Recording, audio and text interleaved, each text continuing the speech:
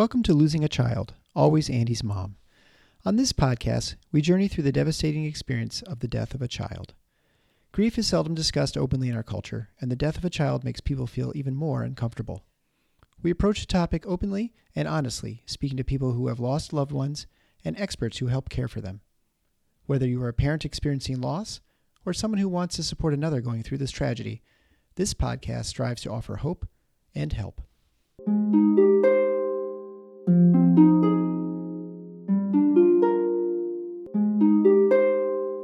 Welcome to episode 40 of Losing a Child, Always Andy's Mom. I'm Marcy Larson, Andy's mom. I have to start out today by admitting something. A week or two ago, I was just really feeling down. I don't know why exactly, whether it's the coming of summer and Andy being gone for another summer, or the fact that the 2-year anniversary will be coming up in a couple of months, or just other frustrations in general with life in 2020. Anyway, I was feeling tired and wondering if doing the podcast was really the right thing anymore, whether it was really helping people in the way that I had wanted to help people. All in all, I guess I was just questioning whether this is what I was supposed to be doing with my life right now.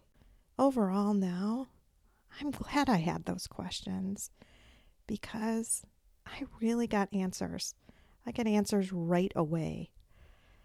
That day that I was having those doubts and feeling at my lowest, I had probably 3 or 4 different people reach out on different platforms, whether it was via email or Instagram or Facebook.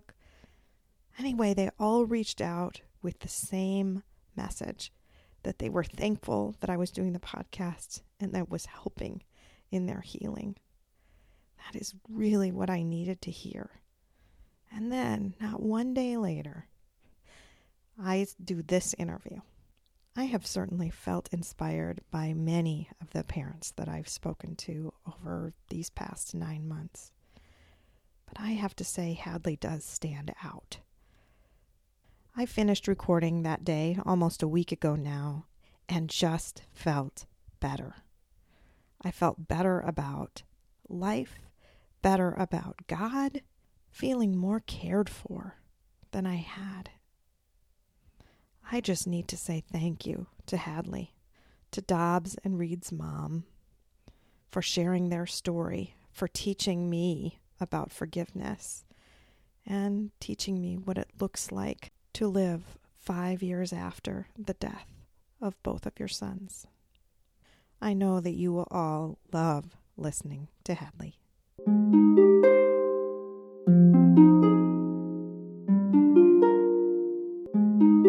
I want to thank you so much for agreeing to be on the podcast today. I really appreciate it, and I'm excited to talk to you. Thanks for having me. Yeah. So why don't you go ahead and just start telling your story and telling us about your boys. Yeah, well, my name's Hadley Eddings, and I'm just about to turn 33. My husband and I got married really young. 21. So yeah. We had our first son, Dobbs, when we were about 24, so 2013. And he was just kind of that typical first kid, like very well behaved, very self-entertaining, extremely smart, very verbal, was speaking in complete sentences at 2 years old. Wow. He was the first local grandchild. So he had lots and lots of attention, lots of adult attention. So we always say, like, it must be that, he was just constantly talked to by adults. So he right. Had great speech. Really, he was just a joy. He loved music. At the time, my husband was a worship leader for our church in Charlotte, North Carolina. And so very musical. Dobbs was very into drums. He loved the drums. He would play kind of like coffee stir sticks at church on the drums, like on the back of the seats at church.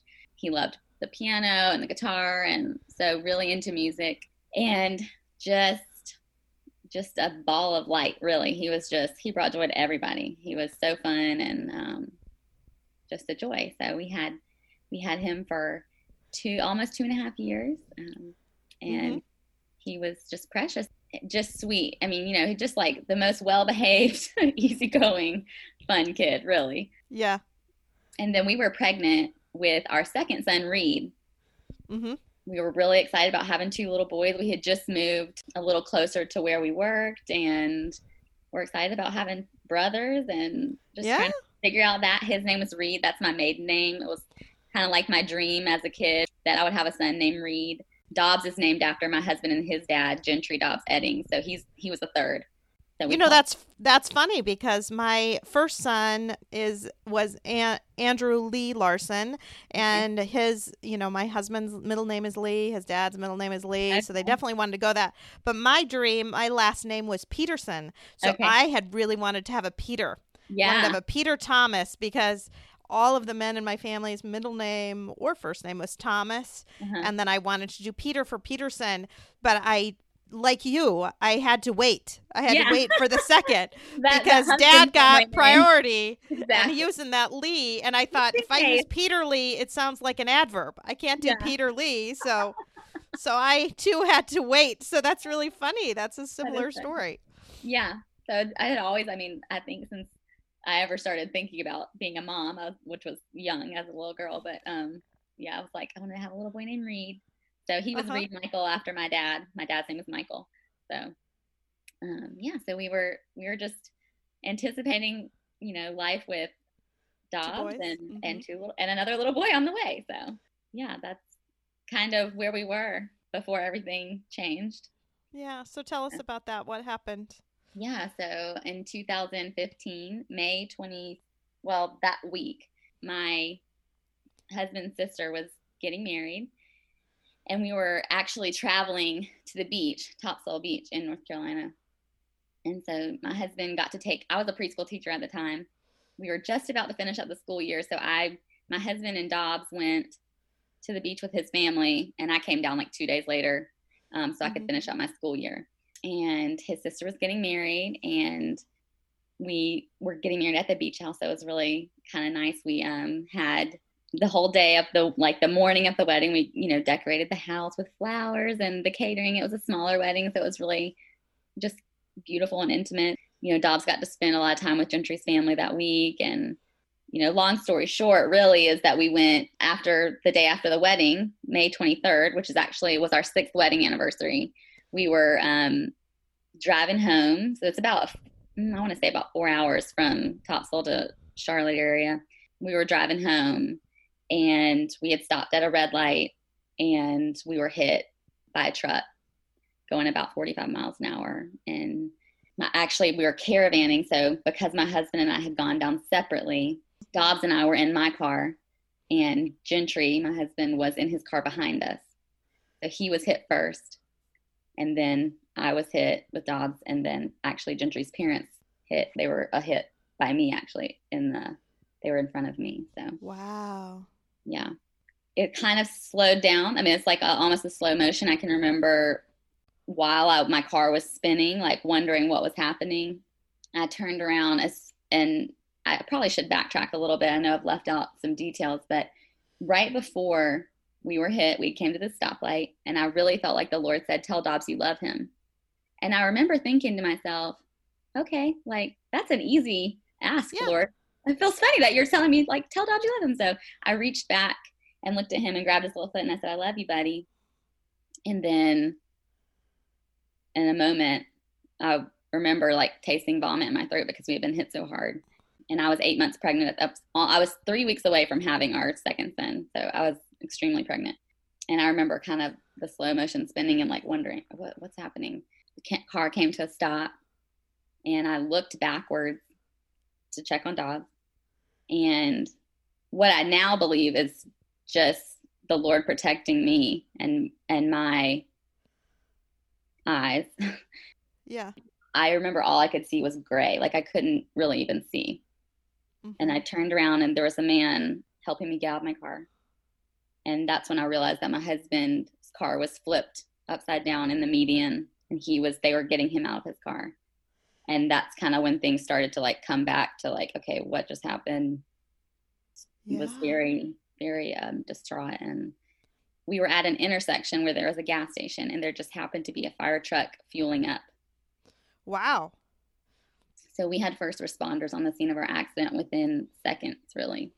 So they were there, immediately trying to cut the top off of my car and get Dobbs out and see what they figure out, what was going on with him. And then they were there to get Gentry. He had a laceration to the back of his head. I was pretty fine. I had been in this car accident, but I didn't have any physical injuries on the outside.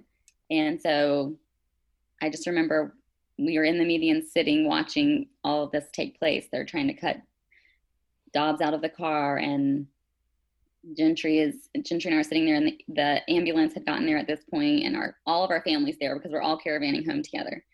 All of Gentry's family. My family was not there. So the ambulance is like, listen, Gentry's bleeding from his head, and Hadley is 8 months pregnant. We've got to get you guys to the hospital. Mm-hmm. And so at the time, I was told that they could hear Dobbs's voice, which I think is not true. I think that was kind of, they were just saying like, they wanted me to stay calm because I was pregnant and going into, I don't know, shock or something would be terrible. Right. For Reed. So we got in the ambulance and started that drive. And I remember my husband, they had me sitting up. My husband was laying on the stretcher in the middle of the ambulance. And I just remember he started to sing "It Is Well With My Soul," which is a hymn. If you don't know. Oh, I know that. Listening. Yeah. If anyone listening doesn't know, it's a hymn that was written by a man who lost his entire family. And I did not know that. Yeah. On a ship, I believe. It's an interesting story, and I don't want to tell it because I'll probably tell it wrong, but you should look that up. But when peace like a river attendeth my way, when sorrows like sea billows roll, whatever my lot, thou hast taught me to say, it is well with my soul. And I remember my husband started to sing that song. Like I told you, he's a worship leader, so music is just his outlet. And I remember thinking, like, I do not want to sing this song. Yeah. It's not going to be well with my soul if something bad happens. Uh-huh. I honestly, I could not listen to that song for a very long time, and it made me angry every time I heard that song. I had a friend that would send me songs because she knew that music is very important to me too. I actually sing in the worship or sang in the worship band in my church. I don't anymore. But that song, she sent me a couple times different versions, right? And I couldn't even listen to it because I was like, it is not well with my soul. There is nothing well with my soul. And I can listen to it now, but it took a while. So I can understand your feeling because I had the exact same feeling with that song. Yeah. I mean, and I love that song, and it's a beautiful song. But even to this day, I think, I don't know if it's fully well with my soul, Lord.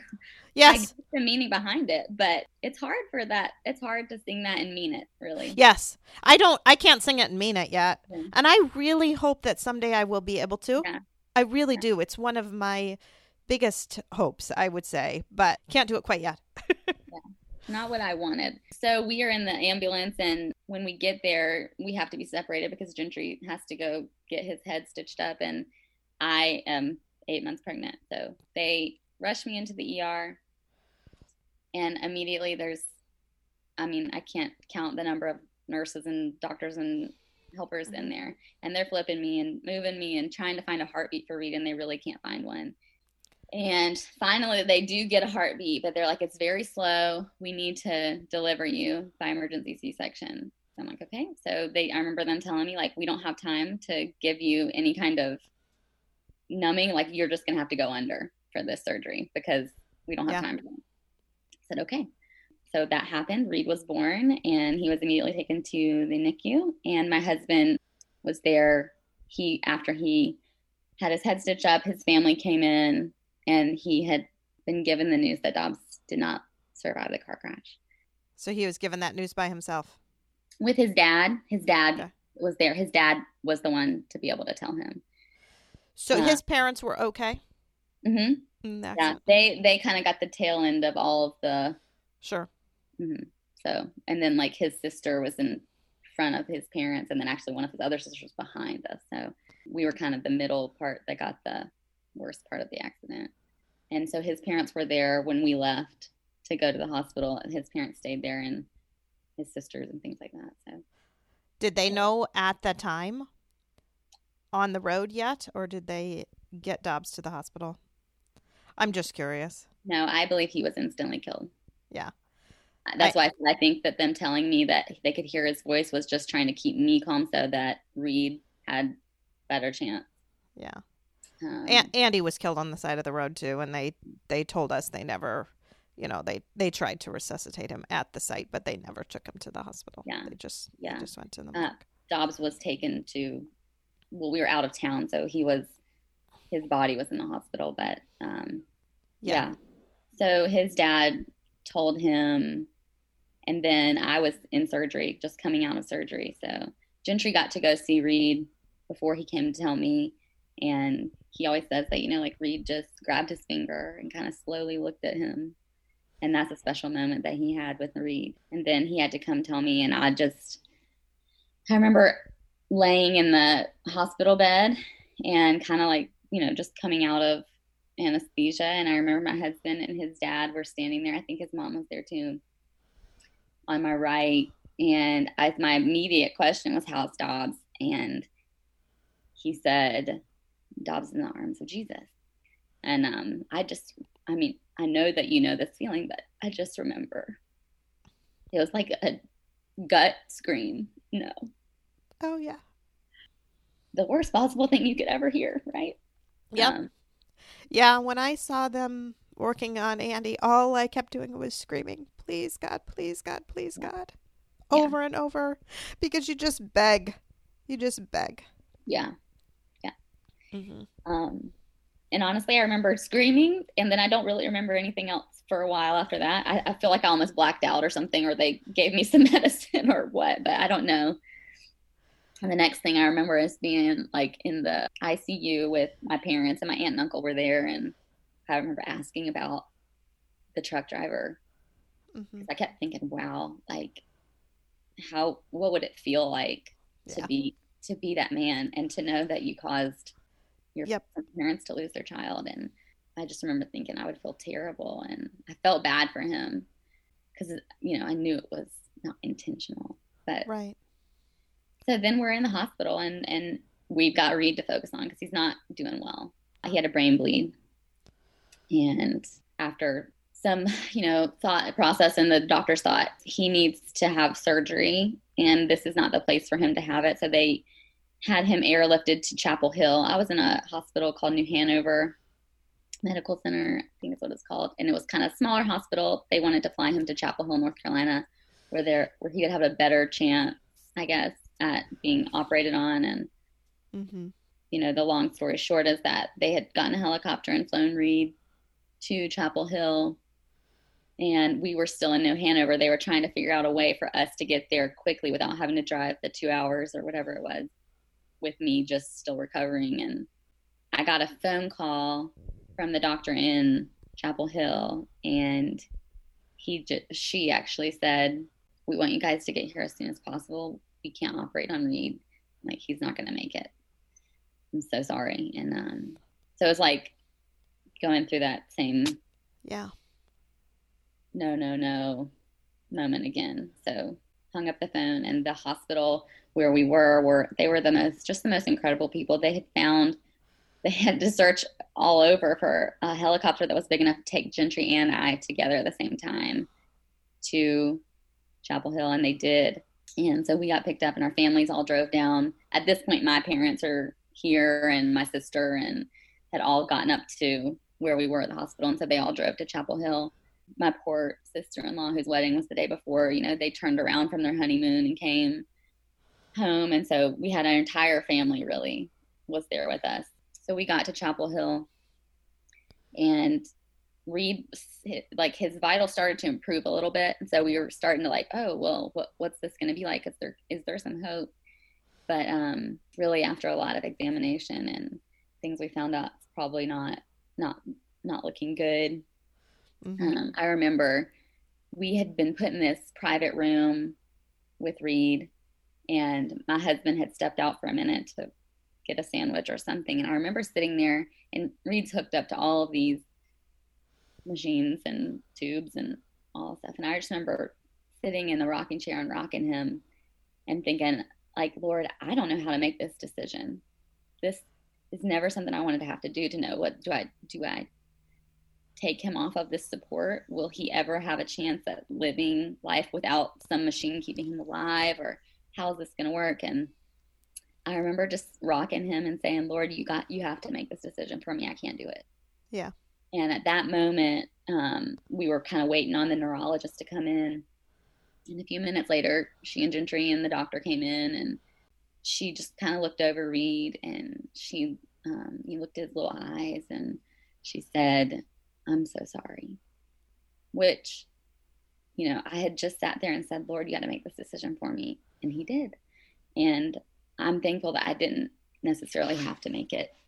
So we were actually surrounded by some really incredible doctors at the time too, that had shared their faith with us. And so it just felt very encouraging to be in that point, in that environment.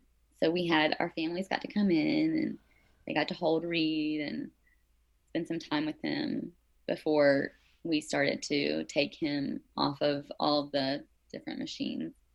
Mm-hmm. And we just slowly did that. And it was just me and Gentry and the doctors in there. And I got to hold him as he took his last little breath, and, went to be with the Lord. And it's something that I would say is like one of the hardest things that I've ever had to do. But as a mom, to be able to bring my child into this world, to hold him while he left this world, was my biggest honor. And what you didn't get with Dobbs, right? Yeah, I never saw Dobbs again. Yeah. But that you would do anything for your kids, even if it causes you the most pain. So I would never want to give that away to anybody else. And it's a terrible memory, but it's also a very treasured memory. Mm-hmm. His mommy got to hold him while he was meeting Jesus too. Yeah. I in the accident lost consciousness and lost probably about 30 minutes, I'd say, and came to just to see them working on him. So it is something I long for and wish that I had, right? Been able to say goodbye and hold him one more time. And so I feel you. I feel you there. Yeah. Yeah. I remember asking to see Dobbs, and they said, you can. I don't know if it's a good idea. Yeah. My dad said, like, let me go see him, and I'll tell you if I think it's okay. Yeah. And so he did. And he said, he looks like Dobbs, but I don't want that to be how you remember him. Yeah. So, we ultimately decided not to view him again. After Reed had passed away, we were still in the hospital for like a day. We, had to think about, okay, now we're going home. Yeah. So we actually went. We obviously have no car because both of our cars were in the car accident, and my parents drove us back to their house. They live about 2 hours from us, and we stayed there for a couple days before we went home. And Gentry and I are both kind of those people where we're like, if we know we have something hard sitting in front of us, we're kind of one of those, like, rip the Band-Aid off. Like, let's just do it. Mm-hmm. And so I couldn't stay at my parents' anymore. I said, I've got to go home. I can't have this, like, idea of going home and losing it sitting in my mind just waiting for me. It's like the anticipation is too hard. So we spent, I don't know, maybe 2 or 3 days at my parents' house, and then we drove one of their cars back to our house. And we had a lot of news coverage around our story. Yep, we did too. Yeah. We had neighbors telling us, like, don't come home yet because there's newscasters coming knocking on your door. Like, yep. Actually, the first night we were out of the hospital, we had to stay in a hotel, and I remember turning the TV on, and my face was on the TV, and that moment, I'm like, what is happening? Is this me? That it was so strange. But I remember I had a prescription to pick up at our local Target. And they're just like, let's just let somebody else get that. And I'm like, no, I'm doing it. Like I'm walking in. I just walked in with my head down and I grabbed it and I walked out. It was like I had to prove to myself that I could do it. Mm-hmm. And I don't know why I'm like that, but it's the same thing. I had to like prove to myself that I could go home. And you feel like everybody's looking at you, don't you? I mean, because, we were on every newscast too for days, right? And it would be, fortunately, we had a woman at our church who was in one of the news stations, and she reached out right away and said, you need to assign someone to be the spokesperson for your family. So my good friend Michelle was that, and could speak to the media, so we didn't have to. So that helped a little bit. The media did come. We had a big funeral, of course, and then there's a big gardens called Frederick Meyer Gardens that is where we had a luncheon afterwards instead of at our church, because our church was under construction and it was just huge and there were tons of people there, and the media came to that. And then my son sang too a lot. You'll hear at the end of the podcast, he had a solo verse of Away in the Manger that he sang. He was in the Grand Rapids Choir of Men and Boys. And so as a huge group of hundreds of people, we sang that. If you know that verse, it's talking about being in heaven with Jesus. Okay. Anyway, we all then sang that as a group. And then, of course, that was on the news because they recorded me and us kind of leading that and interviewed the choir director. But it is, you feel like everybody knows. Yeah. So it's hard. Yeah. Thankfully, our pastor at the time had a radio show at one of our local news stations that he did.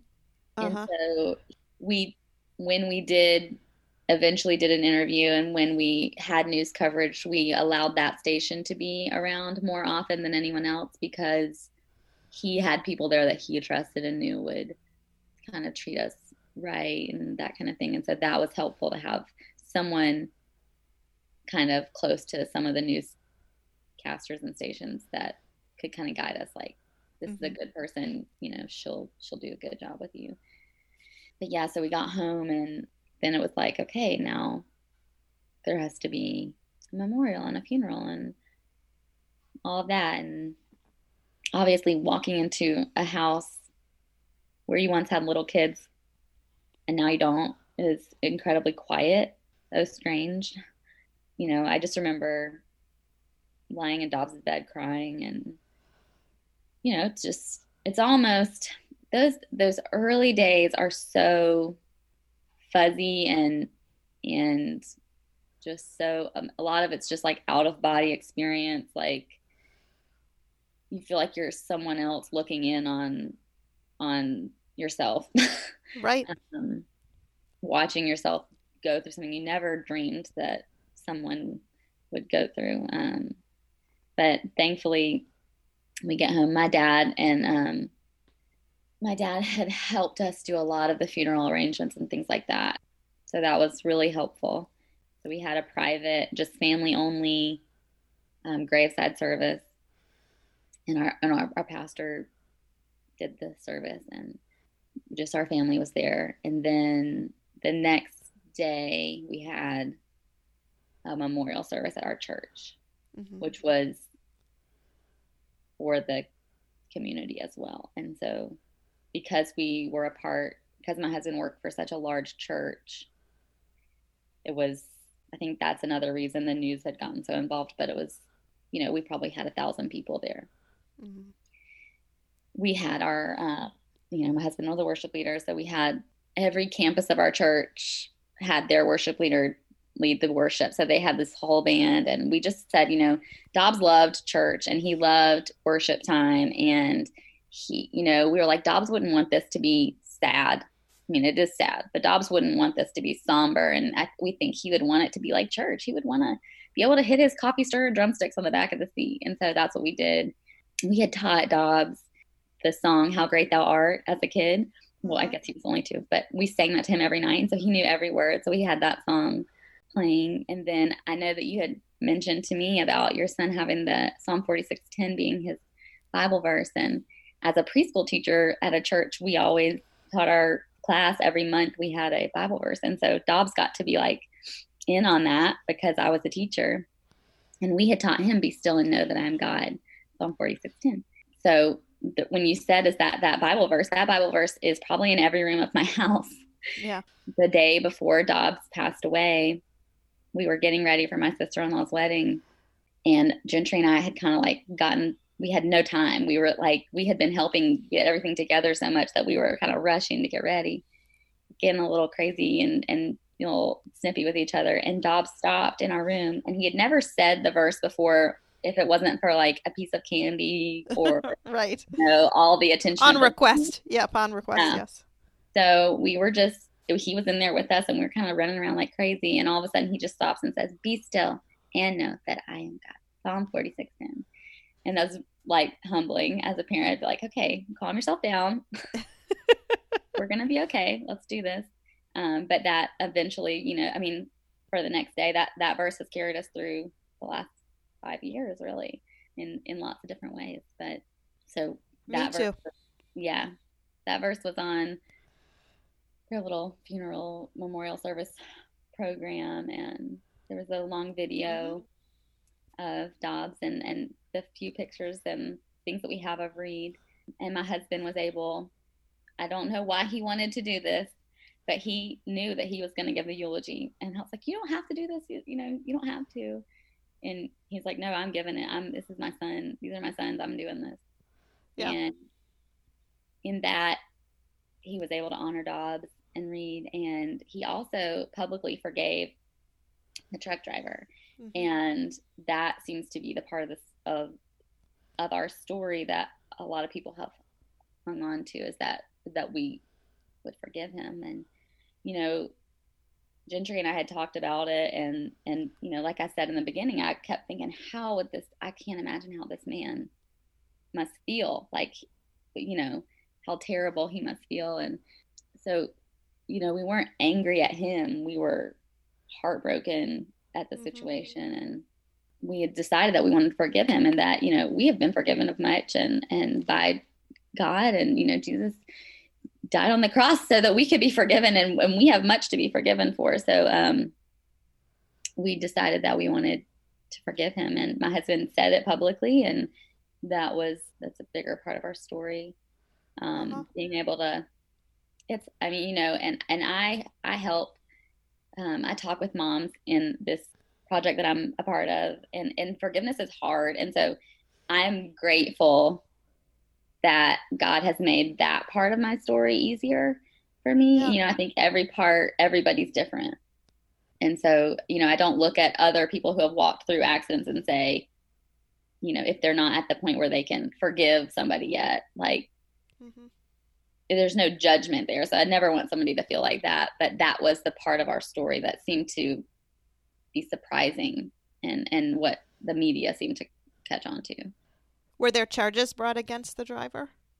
Eventually, yeah, there were. So it gets like, after, you know, we had to obviously have an attorney and that kind of thing. And what we ended up finding out was that this guy, who was actually our age, had not slept the night before, really, that he possibly was texting while driving, and that he had traces of acetylfentanyl in his system, which at the time was legal. Okay. It became illegal like a month after the car accident. But they're pretty sure that, you know, they typically lace, I guess, heroin with that, to kind of, I don't know, make it cheaper or something. I don't know all the details. So we did find out that there were traces of that in his system. He was extremely sorry. We got to meet with him. He did not protest at all. He said, I'll take my punishment. He went to prison for a year. It was supposed to be 3, I think, and he got out for a year because he was, you know, had good behavior and that kind of thing. But yeah, so we did end up finding out some harder news, but that was probably a few months after everything. And then maybe September or so, we had to go to court, and that's when he had to go to prison for a year. That's hard. The court. Yeah. Yeah, it was. I just remember Gentry and I both got to speak to him. And so that was good for my heart to just be able to tell him, I'm not angry at you. I think what you did was wrong, but we forgive you. And to be able to tell him that face to face and to say, I think he had a hard life. And my husband got to address him too. And I have not spoken to him or heard from him since that day, but I have heard and seen a video that I think when he got out, I think he struggled a little bit. And then I watched a video of him after he had really gotten healthy and clean and all that. He had gone to a rehab center, and he has given his testimony. And he said that, I promised that family that I would live a better life for their child. And so he had to get his life together, and he did. And I believe that he has committed his life to Christ, and he looks healthy and has gotten him, has worked really hard to get his life on track and do better.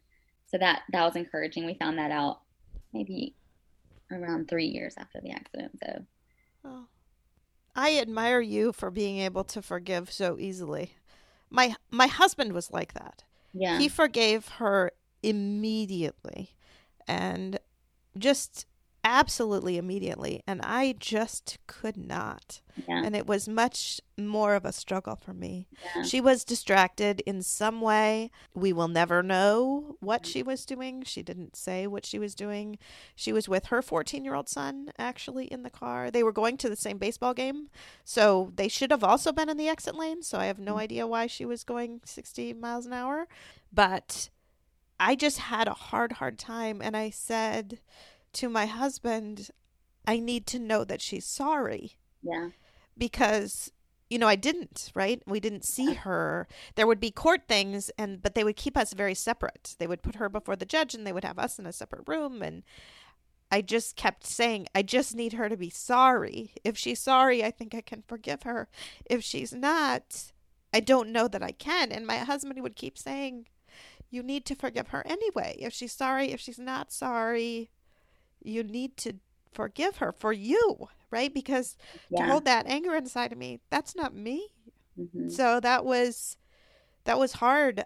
And it did take a while, close to a year, when she was at her sentencing, which she just got, I think, 200 hours of community service and lost her license. So she didn't actually go to jail. But I did find out at that time that she had spent some time in a psychiatric hospital under suicide watch because she did feel so badly. And so that day, by that time I had forgiven her because I had found out that information. And I hugged her that day. I hugged her that day in court because then I really, truly did. And it's amazing what that forgiveness does for you. Yeah. Because I felt like I couldn't really start to heal when that anger was in my heart. Right. And I needed it gone. And once that anger was totally gone, it was really life-changing. So it's awesome that you were able to do that so quickly. Yeah, I think I had been probably when we first got married, I had a friendship that was hard.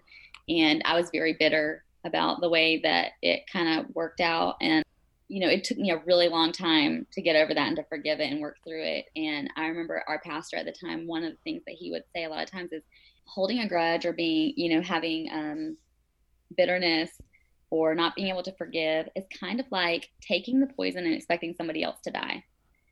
And because it's like, it doesn't affect them, it affects you. And I remember being waking up every morning, just seething. I was mad. And this is about something different. This isn't even about And, I don't know if maybe the Lord had me go through something like that earlier so that I would remember how terrible it felt to be holding this grudge against somebody.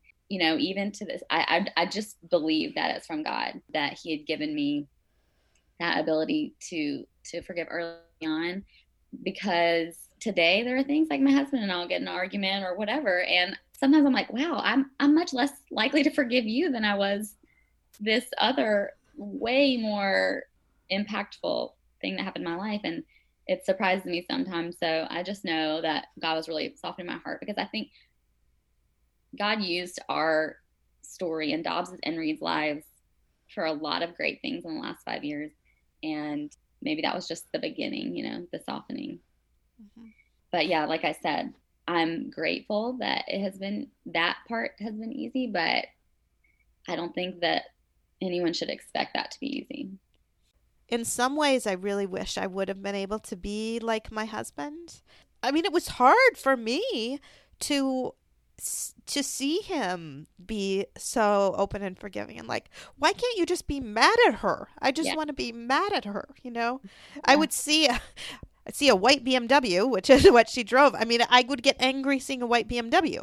I would get anxious seeing anyone that looked remotely like her. All of those things. So it's bad that in that way that it took really 9 or 10 months for me to really forgive her. But on the other hand, I do value it a lot, because I did go through that hard time and feeling that anger for a long time, that I so do value forgiveness now. In some ways, I have not a lot of patience for people that hold a grudge now, right? Yeah. I went to my Bible study afterwards, and someone was, complaining about her sister and arguments, and it just gets me almost upset, because like, you just need to forgive. You don't understand how powerful that is and how important that is. Yeah. Well, and how freeing it is to yourself.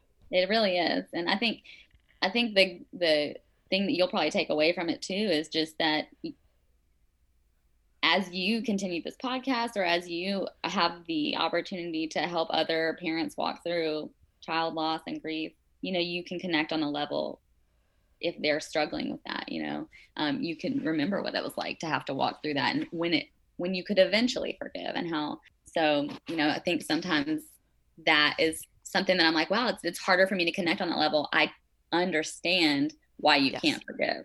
Yes. But you've been able to walk through it being more difficult. And so it's going to help somebody, It's helped me professionally as a pediatrician, honestly. I'm sure. With relationships with families, and how siblings can be angry with each other, or parents can be upset with their teens, or all of that.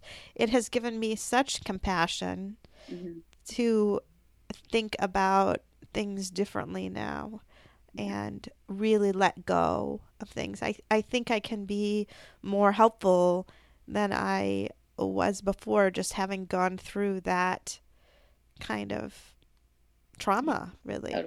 Totally. So it's a huge lesson for me, and hopefully can help others in that. Yeah. So what are some other things that you felt like you've really learned through this, or can take away? Well, I think something that I'm reminded of daily is that this is not my home.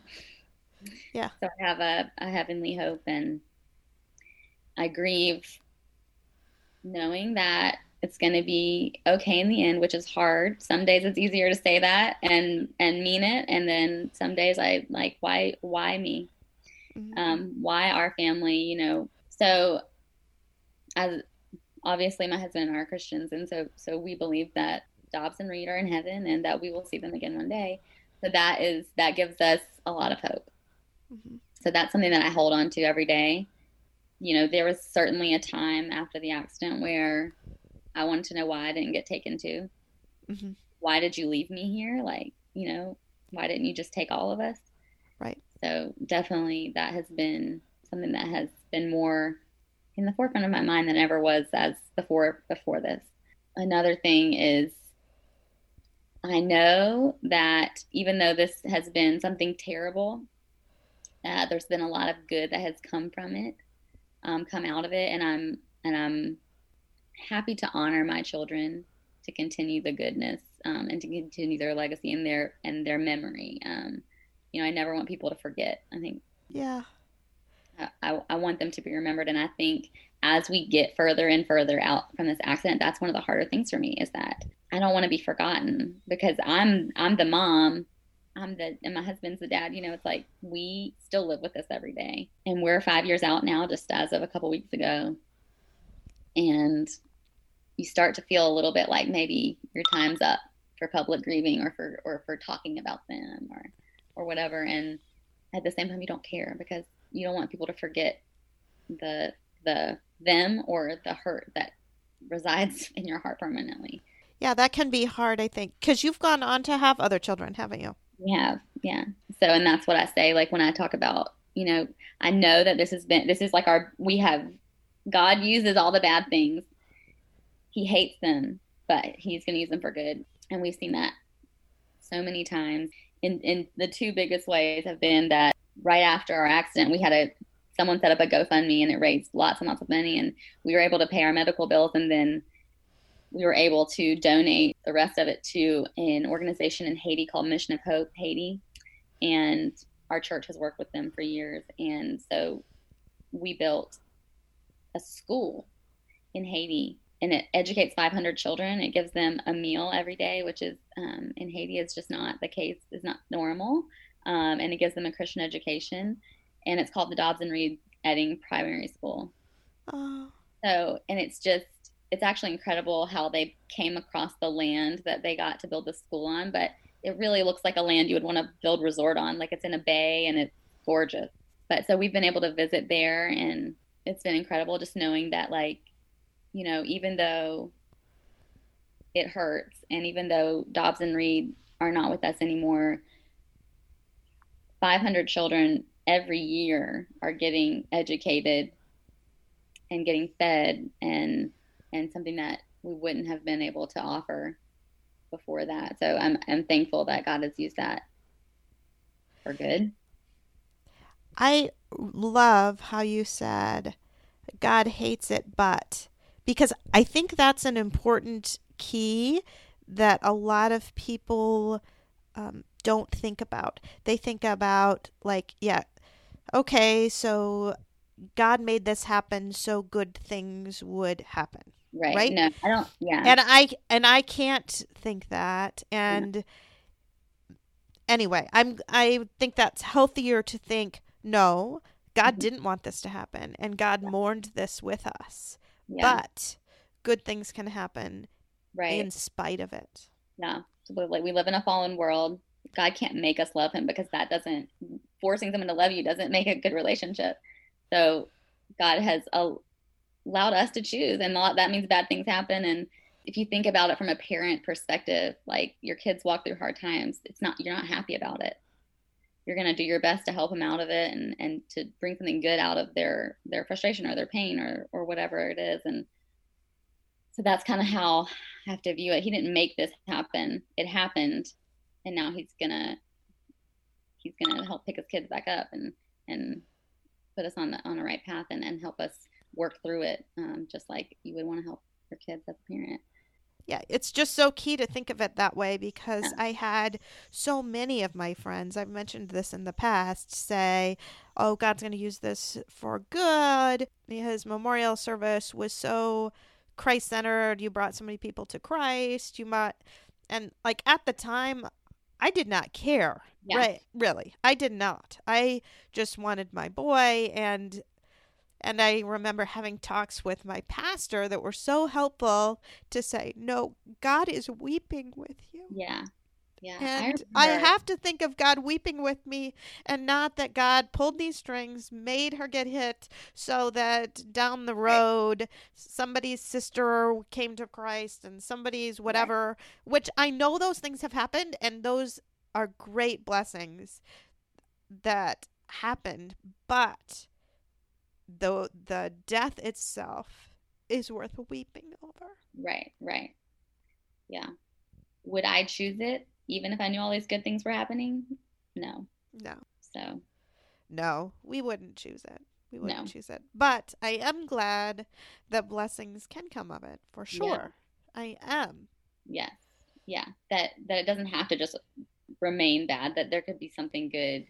And I mean, I think the best thing, the most encouraging thing for me is just that watching the good things happen is like watching my children do good things. Like, you know, they're remembered and they're celebrated, and their lives are still bringing about good, even if they're not alive here on earth. So that encourages me. So that's probably like the school, the elementary school, the primary school was just an incredible thing to be able to be a part of and watch come out of this.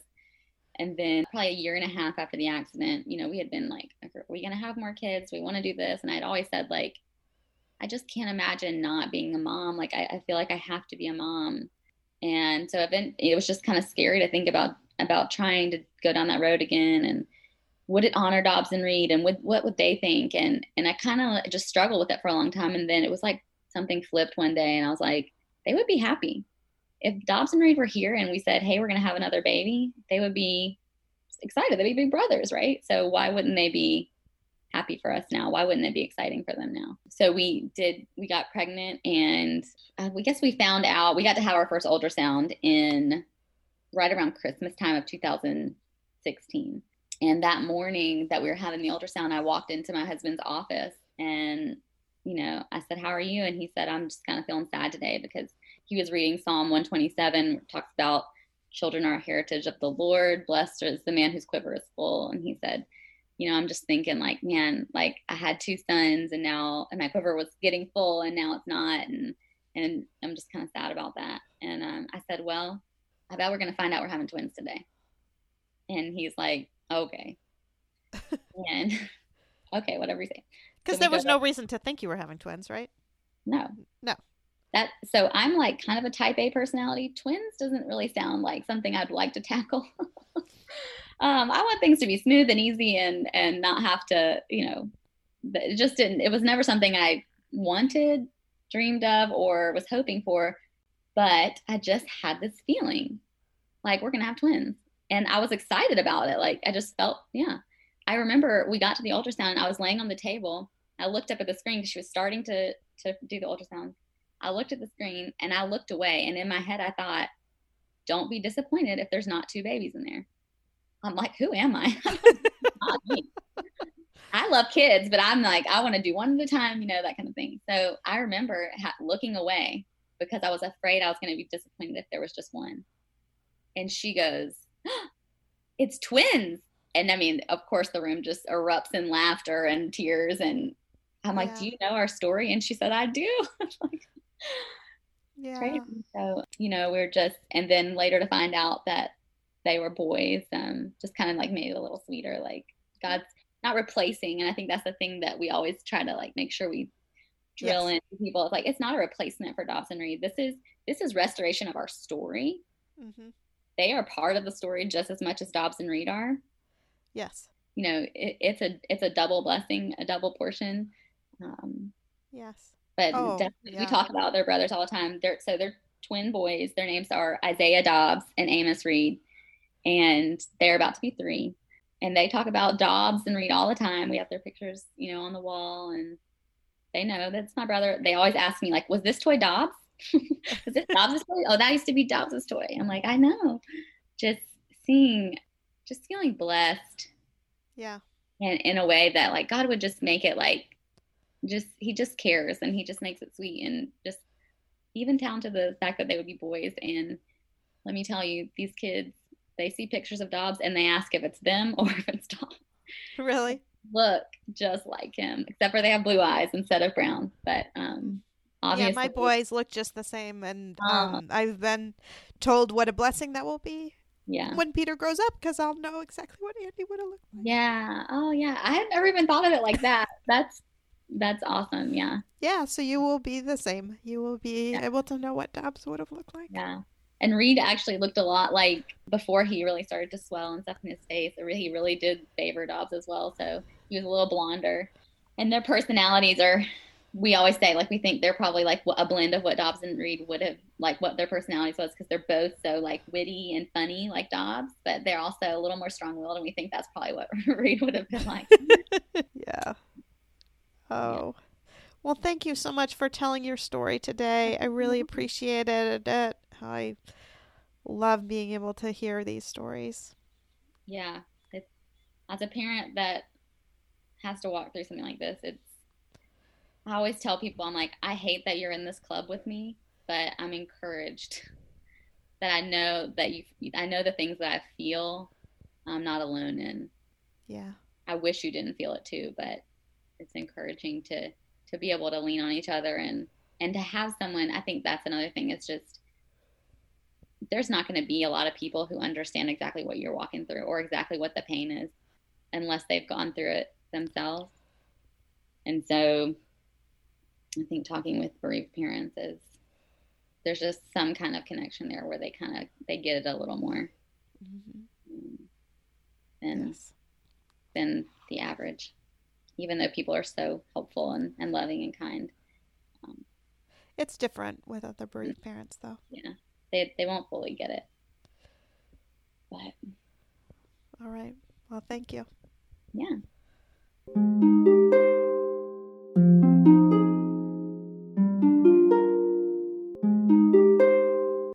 Thanks for listening to Losing a Child, Always Andy's Mom. Please subscribe to the show on your favorite podcast player. We are always looking for new show ideas. If you'd like to be a guest, know someone who'd be a great guest, or have a show idea, please email us at marcy@andysmom.com. Be sure to visit the webpage, andysmom.com, for more content, including Marcy's blog. There you can also sign up to receive updates via email. Together, let's work to inspire hope, one day at a time.